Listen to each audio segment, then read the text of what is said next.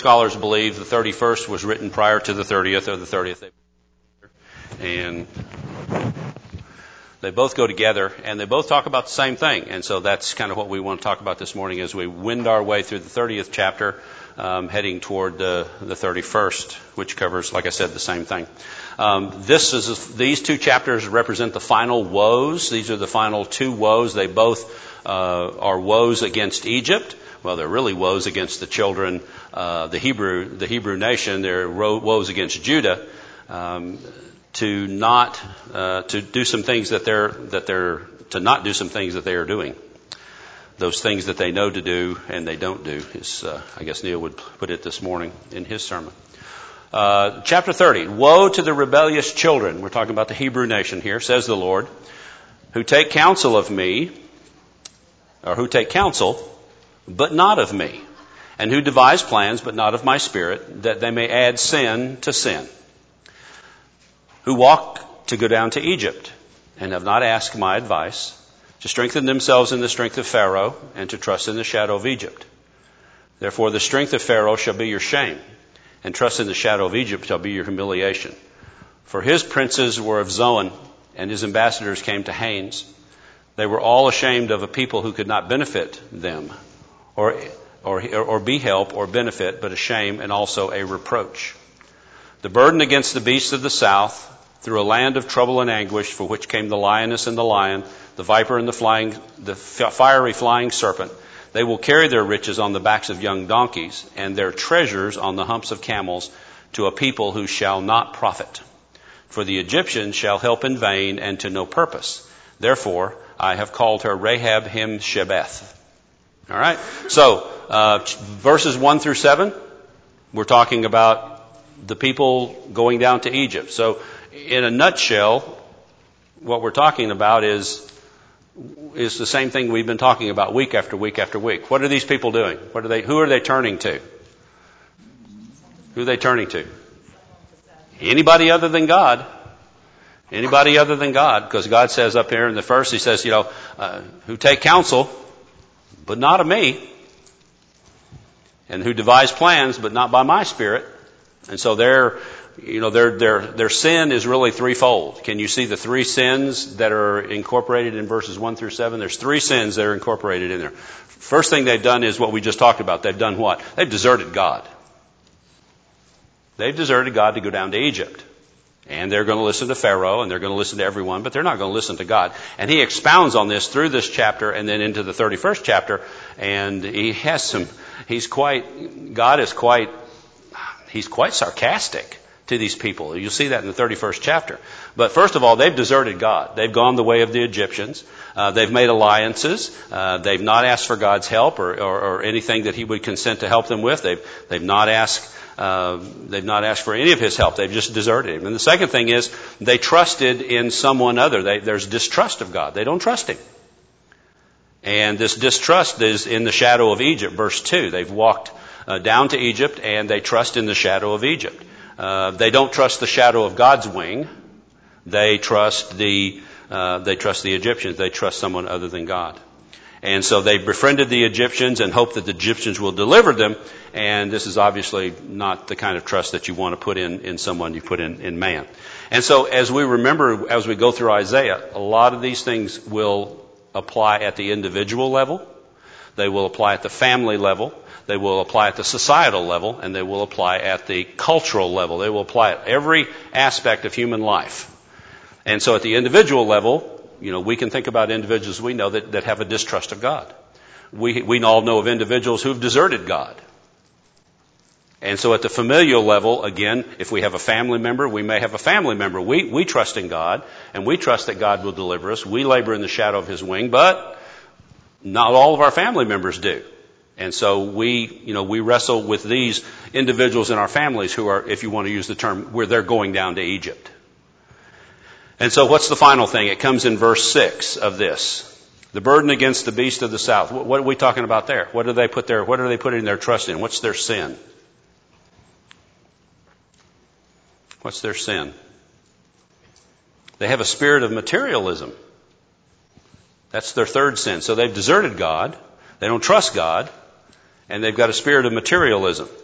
And so they've appealed to this fleshly power in Egypt, and a fleshly power that they're going to find out just doesn't have anything good to do for them. It won't help them at all. And this sin of materialism is what most authors or most scholars call the sin of mankind. I mean, we're all, how many of us have garages full of stuff that we bought it and we just don't use it? We have homes full of stuff that we have and we just don't use it. We're a very materialistic society. That's the sin of mankind. And so this desertion of God, this departure from His side, this sin of materialism, this distrust that arises is not only for this period in time, but this is also something that humankind today labors with. So what is their punishment? Well, it's going to be fruitless because they'll carry their riches on the backs of young donkeys, their treasures on the hunt, but the people, they won't profit. It's going to be fruitless expenditure. Verses 4 through 6 talks about, what they'll do. There's no benefit.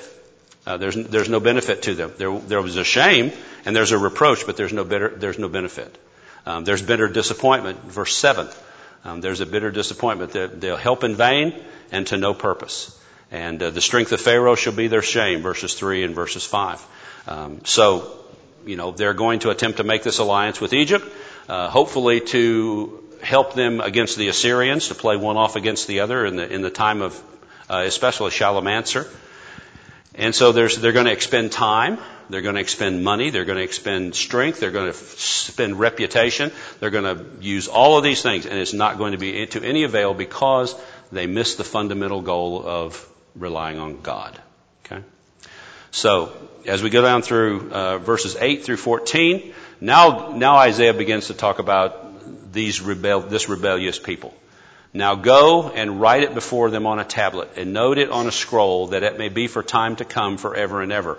That's the nice thing. I spoke about that. I talked about that a couple of weeks ago or last week when I talked about the fact that these people and their sin are still before us today. We can, after thousands and thousands of years, we can still see their sin. And how would you feel if you were one of these people and 2,000 years later or more, people are still reading about your sin. People are still reading about how you treated God. If our history is written and if the Lord doesn't come back for another 3,000 years, what are people going to read about Lehman Avenue? What are people going to read about the individuals at Lehman Avenue? And so, their sin is ever before them. This is a rebellious people, verse 9. Lying children who will not hear the law of the Lord, who say to the seers, do not see. And to the prophets, don't prophesy us right things, speak to us in smooth things. Tell us what? Tell us what we want to hear. And they've done that from the beginning. They've done that in the days of Joshua and everything when they said, give us a king so we can be what? We can be like everybody else. See, God doesn't want us to be like everybody else. God wants us to be a unique people, a people devoted to His service, a people devoted to Him. So if you're looking to be like someone in the outside world, you're going down to Egypt. If your goal is to be like someone, I really like the way he acts, I like the way he talks, or she's really a good role model. Are they? Or are you just going down to Egypt? And so he says in verse 11, get out of the way. Get out of the way. Turn aside from the path. Cause the Holy One of Israel to cease from before us. They don't want anything to do with God. Just get out of the way. Don't bother us. Don't bother us with all this religion. And a lot of times when you're talking to people outside of these doors, if you're talking to people out in the community on a daily basis, if you're talking to people, that may be what they say to you. Oh man, I don't have time for that. Get out of my way. Get out of my way. Cause the Holy One of Israel to cease from before us. We know we're doing wrong. You know you're doing something wrong, but you don't even want to admit that you're doing it wrong. That you're not doing it God's way. So, therefore, based on all of this from above, the first 11 verses, therefore, thus says the Holy One of Israel, because you despise this word, and you trust in oppression and perversity, and rely on them, therefore this iniquity shall be on you, like a breach ready to fall, a bulge in the high wall whose breaking suddenly comes in an instant. And so, you look at what this is, and you're adding sin to sin, and they're adding all of this on themselves, and it's going and it's building and it's building and it's building, and they're just building sin on sin on sin. And what's happening to the wall? The walls of their lives are just bulging out like a dam that's ready to burst. And that's what he's talking about. He's talking about, your iniquity shall be to you like a breach ready to fall, a bulge in a high wall, and whose breaking comes suddenly and in an instant. And he shall break it like the breaking of the potter's vessel, which is broken in pieces. He will not spare, so shall there not be found anything among its fragments, a shard to take fire from the hearth, or to take water from the cistern. For thus saith the Lord God, the Holy One of Israel, in returning and rest you shall be saved. Okay? So, what's he talking about here? He's talking about in verse 15, what's he saying? Despite all of this, what do you need to do? You need to come back home. You need to repent. That's what he's talking about. What is the first duty? What is the first duty of any Christian who's committed sin or who has erred? What is their first duty? Repent and return to God. That's the first duty. We repent by praying. The effectual fervent prayer of a righteous man availeth much. Prayer is the mechanism that we use to return to God. We ask for that forgiveness. And so for the first duty of the erring one, just like for Judah, just like for all of the individuals in Judah and Israel, just like for all the individuals in the world today, the first duty of the erring one, when they realize that they have sinned, and the first duty of a nation, if you will, and the first duty of a culture, of a people, is to realize that they've drifted away from God and to repent and to come back. And these are very, very powerful things that Isaiah says in verse 15. For thus saith the Lord God, the Holy One of Israel, in returning and in rest you shall be saved.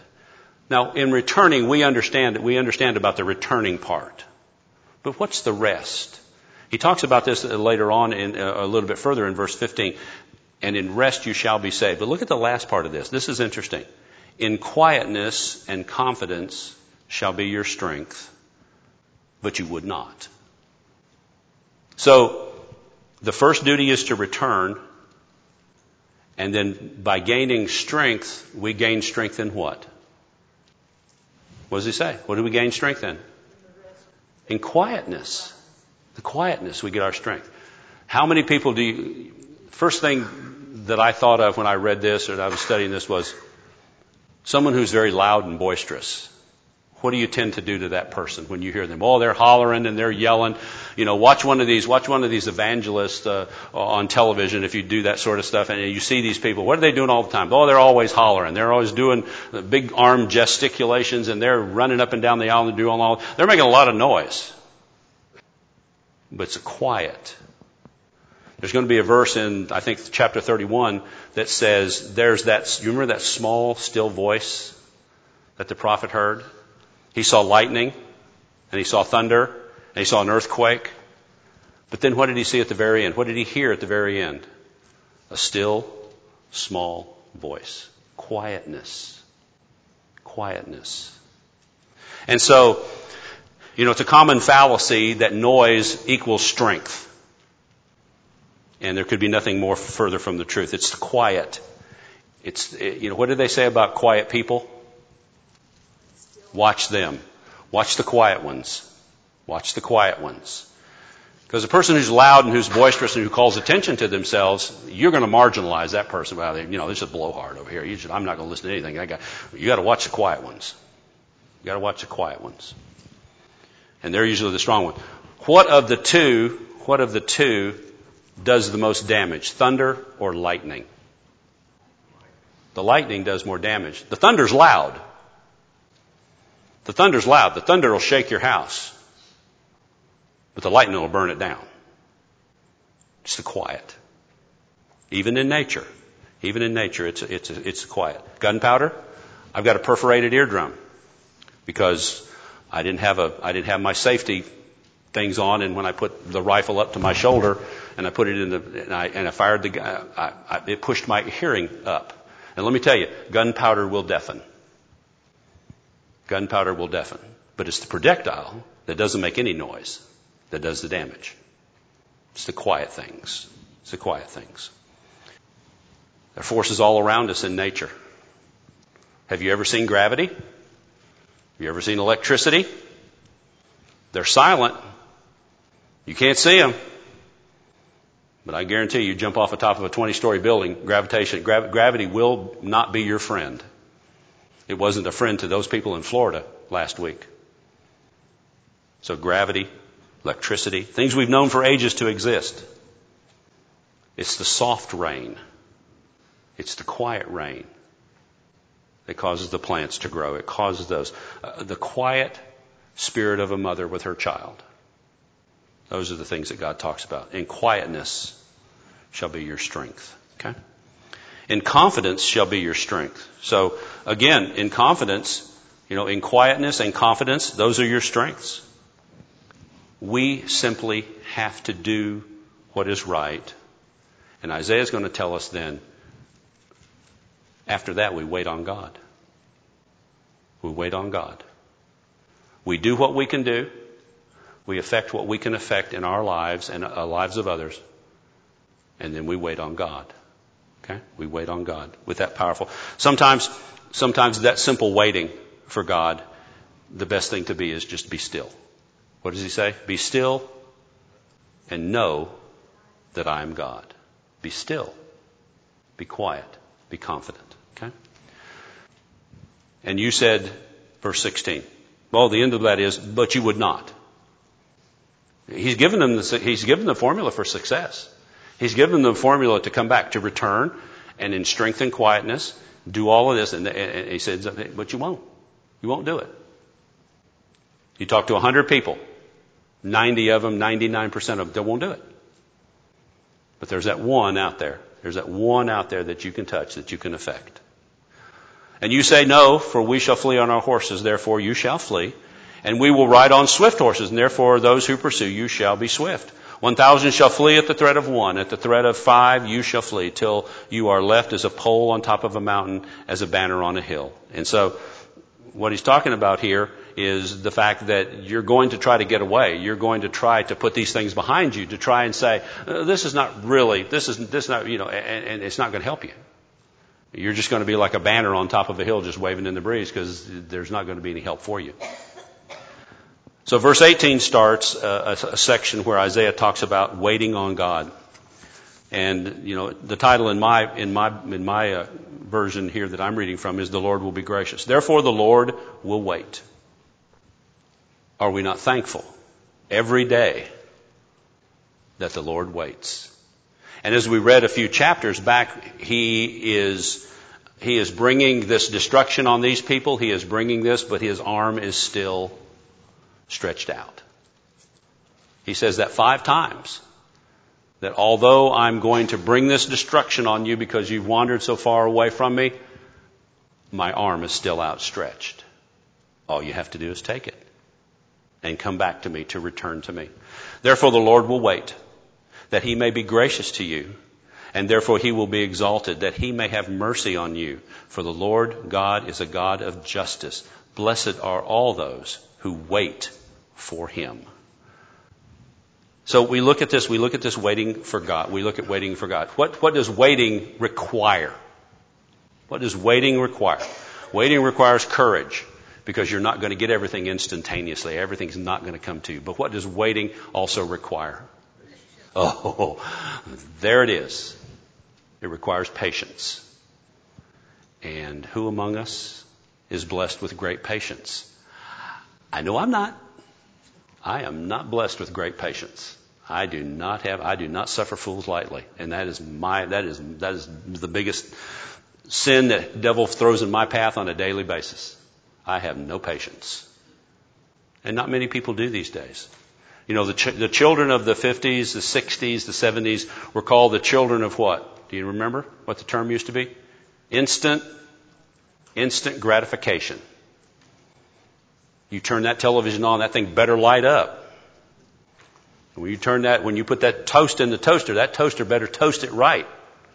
So I ain't got time to fool with this. I got things to do.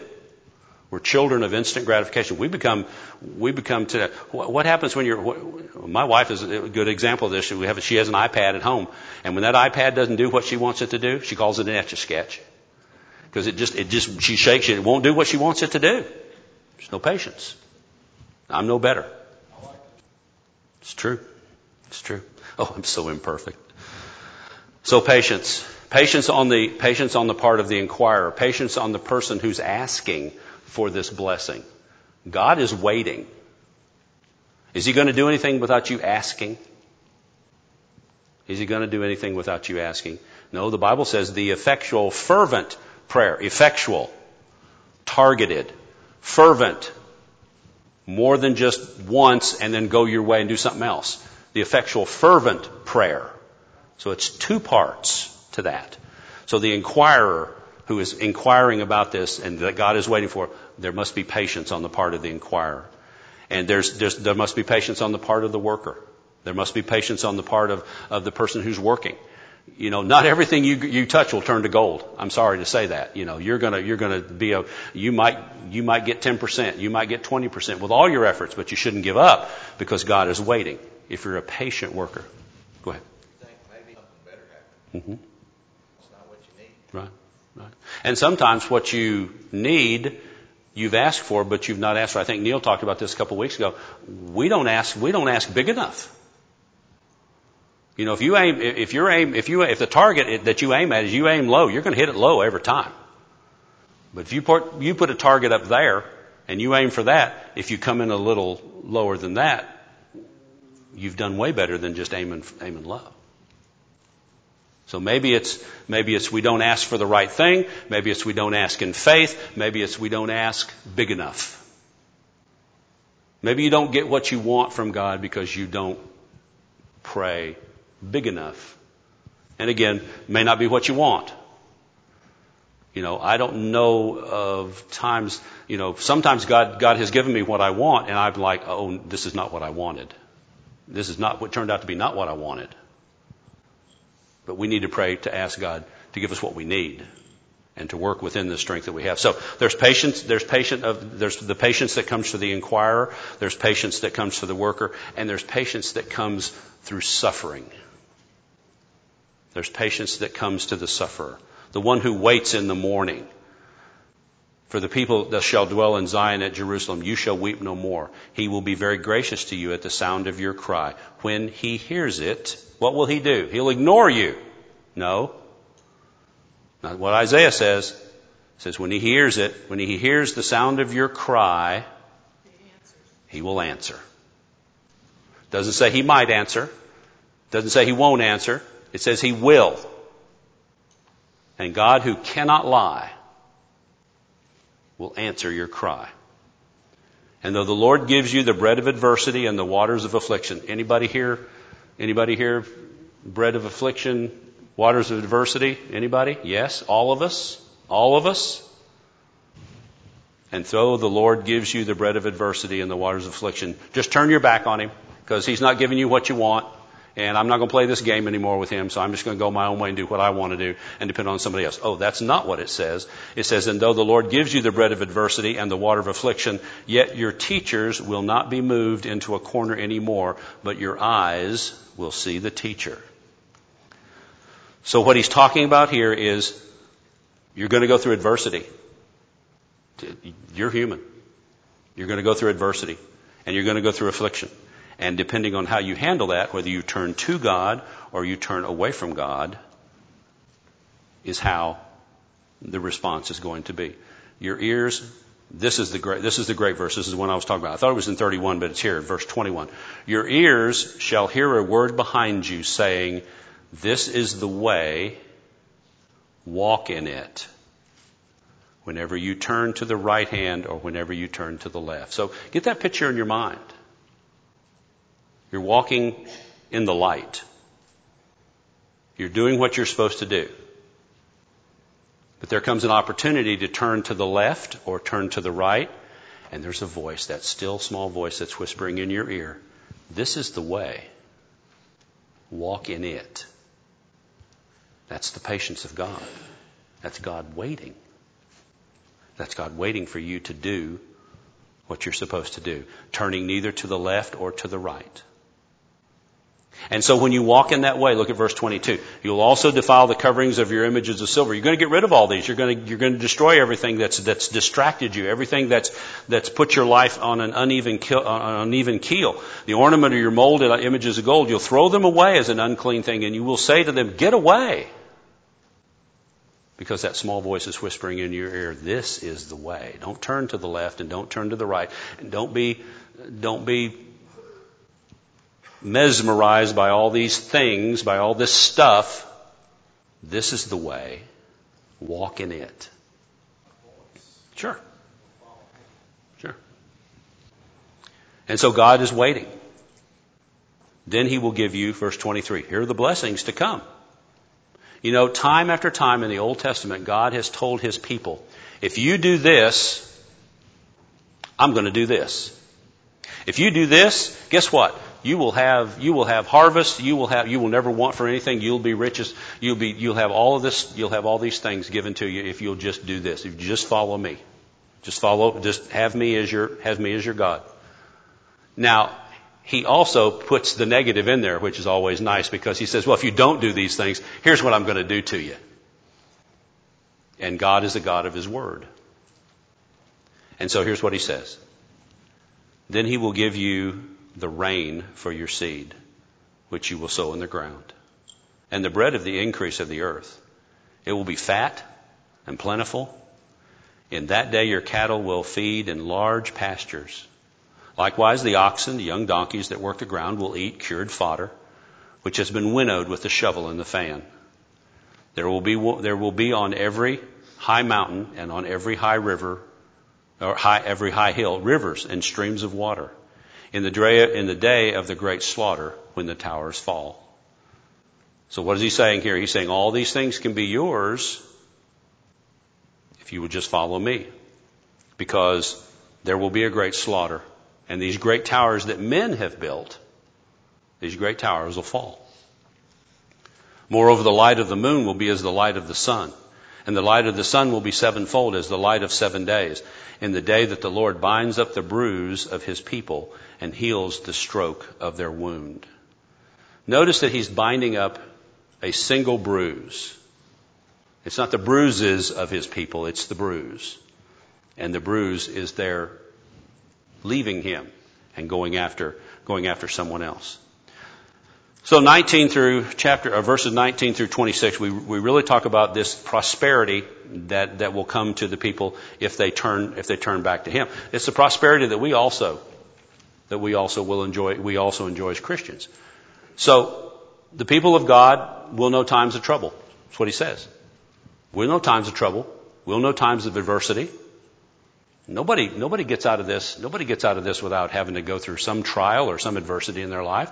Some may feel more than others.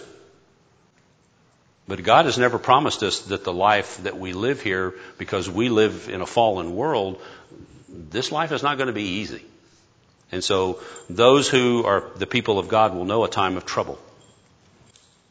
God has never been deaf. God has never been deaf to the cries of his people. Every single time that I read about in the Bible, when the people have sinned and drifted away from God, they've called on the name of God and God has answered. He is now and has always been waiting. He's always waiting. He's waiting for that effectual appeal. He's waiting for that repentant cry. He's waiting for the sinner to say, I'm sorry. Please make me a benefactor of your grace. Okay? When he hears it, the Bible says he'll answer. But not just prosperity in this modern time, not prosperity for Christians only, but prosperity in eternity to come.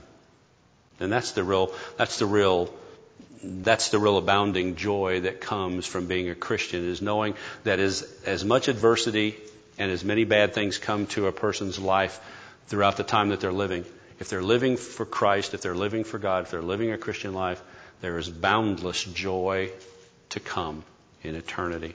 Okay? So, down verse 27 through the end of the chapter, through verse 33. 27 through 33. Behold, the name of the Lord comes from afar, burning with his anger. So we're now talking about judgment. but we'll also have interspersed with that judgment with joy.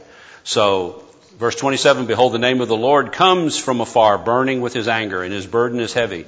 His lips are full of indignation, and his tongue like a devouring fire. His breath is like an overflowing stream, which reaches up to the neck to sift the nations with the sieve of futility. And there shall be a bridle in the jaws of the people, causing them to err. You shall have a song as in the night when a holy festival is kept, and gladness of heart as when one goes with the flute, to come to the mountain of the Lord, to the mighty one of Israel. The Lord will cause his gracious voice to be heard, and show the descent of his arm with the indignation of his anger, and the flame of a devouring fire with scattering, tempest, and hailstone. For through the voice of the Lord, Assyria will be beaten down, and he strikes with the rod. And in every place where the staff of punishment passes, which the Lord lays on him, it will be with tambourine and harp, and the battles of brandishing he will fight with it. For Tophet was established of old, yes, for the king it is prepared. He has made it deep and large. Its pyre is fire with much wood. The breath of the Lord, like a stream of brimstone, kindles it. And so this language is very forceful from Isaiah. It's very energetic. It has dark shadow implications. It has bright sunshine. They intermingle in this. There's destruction coming, and there are also good things. So what we see from this in my notes at least, that God comes in judgment. He has come in judgment before against people who have been ignorant of his will, who have been not willing to bow the knee to him. Sometimes that's to societies. Sometimes it's to cities, Sodom and Gomorrah. Sometimes it's to individuals. So again, at the individual level, at the family level, at the societal level, at the national level. This, however, you see is accompanied with the joy of man. So he says that his glorious voice will be heard. He will show the descent of his arm. You will know that's what he's doing. In verse 29, you also sing a song in the night when the holy festival is kept, and gladness of heart as when one goes about with a flute. So there's this joy that they'll have, this song as in the night, this gladness of heart, verse 29, in which every grounded staff and the harps and the timbrels will play. So it's very clear from this that there is judgment coming on both of the world, and there's also righteousness coming to those who are abiding by God's will. Okay. Yes, sir. Go ahead. Talking about trials don't have Patience. Sure. God is Well, there's a very common metaphor that's used in the Bible. What is that? What he tries us like what? Like a metal, silver or gold. Okay. So when you refine something that's a precious metal, and we're precious to God, so He refines us like a precious metal. And there's a certain part of that metal that's full of impurity. It's burnt off. It's called the dross. And the dross and the impurities are melted off. They're taken away. And so what you have left is what? It's pure. It's been refined in the fire. And for humans, for us, you can all make the comparatives to this. We're all refined by the things that we go through in life, through the adversities that we handle in life. Right. Yeah. Well, and he's daily putting us, there's not a day probably that most of us don't go through and have something, that's going to test us, that's going to try us, that's going to tempt us. Now, maybe if you just stay home and you stay locked in your closet all day long, that's not a very effective Christian for getting the news out about Christ and the gospel. But yeah, I guess if you stayed home, your biggest enemy would be yourself, because you're not going to answer the phone, you're not going to watch television, you're not going to listen to nothing, except you're just going to stay in your closet in fear. Well, that's not being tried. In other words, to be tried, to have this dross removed from you, you've got to be out in the world. And if you're out in the world, you're going to be tried, you're going to be tempted. Just try driving anywhere in traffic on Saturday, when everybody comes in from all the counties around town. Oh, Lord, I was out in it yesterday. It was just, there wasn't a Warren County car on either side of me. It was Barron County, Logan County, Edmonson County, and all these people don't know how to drive. They come in from the sticks, and they just don't know nothing. No, I'm just teasing, but there are a lot of people come into town, and these are the same kind of things, the temptations that come into life. So verse 30, or chapter 31 carries over. We're right at the bottom of the hour, so we can look again to verse 1 where it says, "Woe to those who go down to Egypt for help." Here again, we're talking about doing something. These people are doing something that's so important. Isaiah is devoting two of the last two woes to these people to talk about what they're doing. They're trusting in other people. They're not trusting in God. They're trusting in numbers. So you'll see as he goes down, he talks about chariots because their chariots are many. And so we know if we look in Exodus, we can see that Pharaoh had like 600 chariots. And if we look at a couple of other places in the Old Testament, I think in 1 Chronicles, it talks about one of the kings, I think it was Shishak of Egypt. He had 1,200 chariots. And so, we're talking about these people who have lots of chariots, and you're putting your faith in these numbers. You're putting your faith in their armies. You're putting their faith in their protective counsel. And this is all just apparent human strength, because there is no strength except from God. And so these people are putting their, it says in horsemen because they are very strong. Well, they're not stronger than God. So, as he begins to go down through here and talk about this, in verse 2 he says, he'll bring disaster.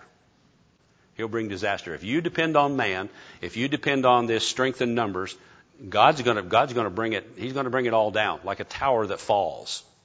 And so he spends the rest of the time. So next week, verses 1 through 5, he talks about the arm of flesh. And this is the arm of flesh that they're depending on. They're depending on this arm of flesh. And the arm of flesh will fail you every single time if it's not the arm of God. And so, then, he talks about all the things that we'll cover next week. So I don't want to give all that away. But next week we'll start in 31, and we'll try to get through 31, where again he's talking about these alliances with Egypt and depending on someone other than God. Okay. Good Lord willing, we'll be here next week. Thank you.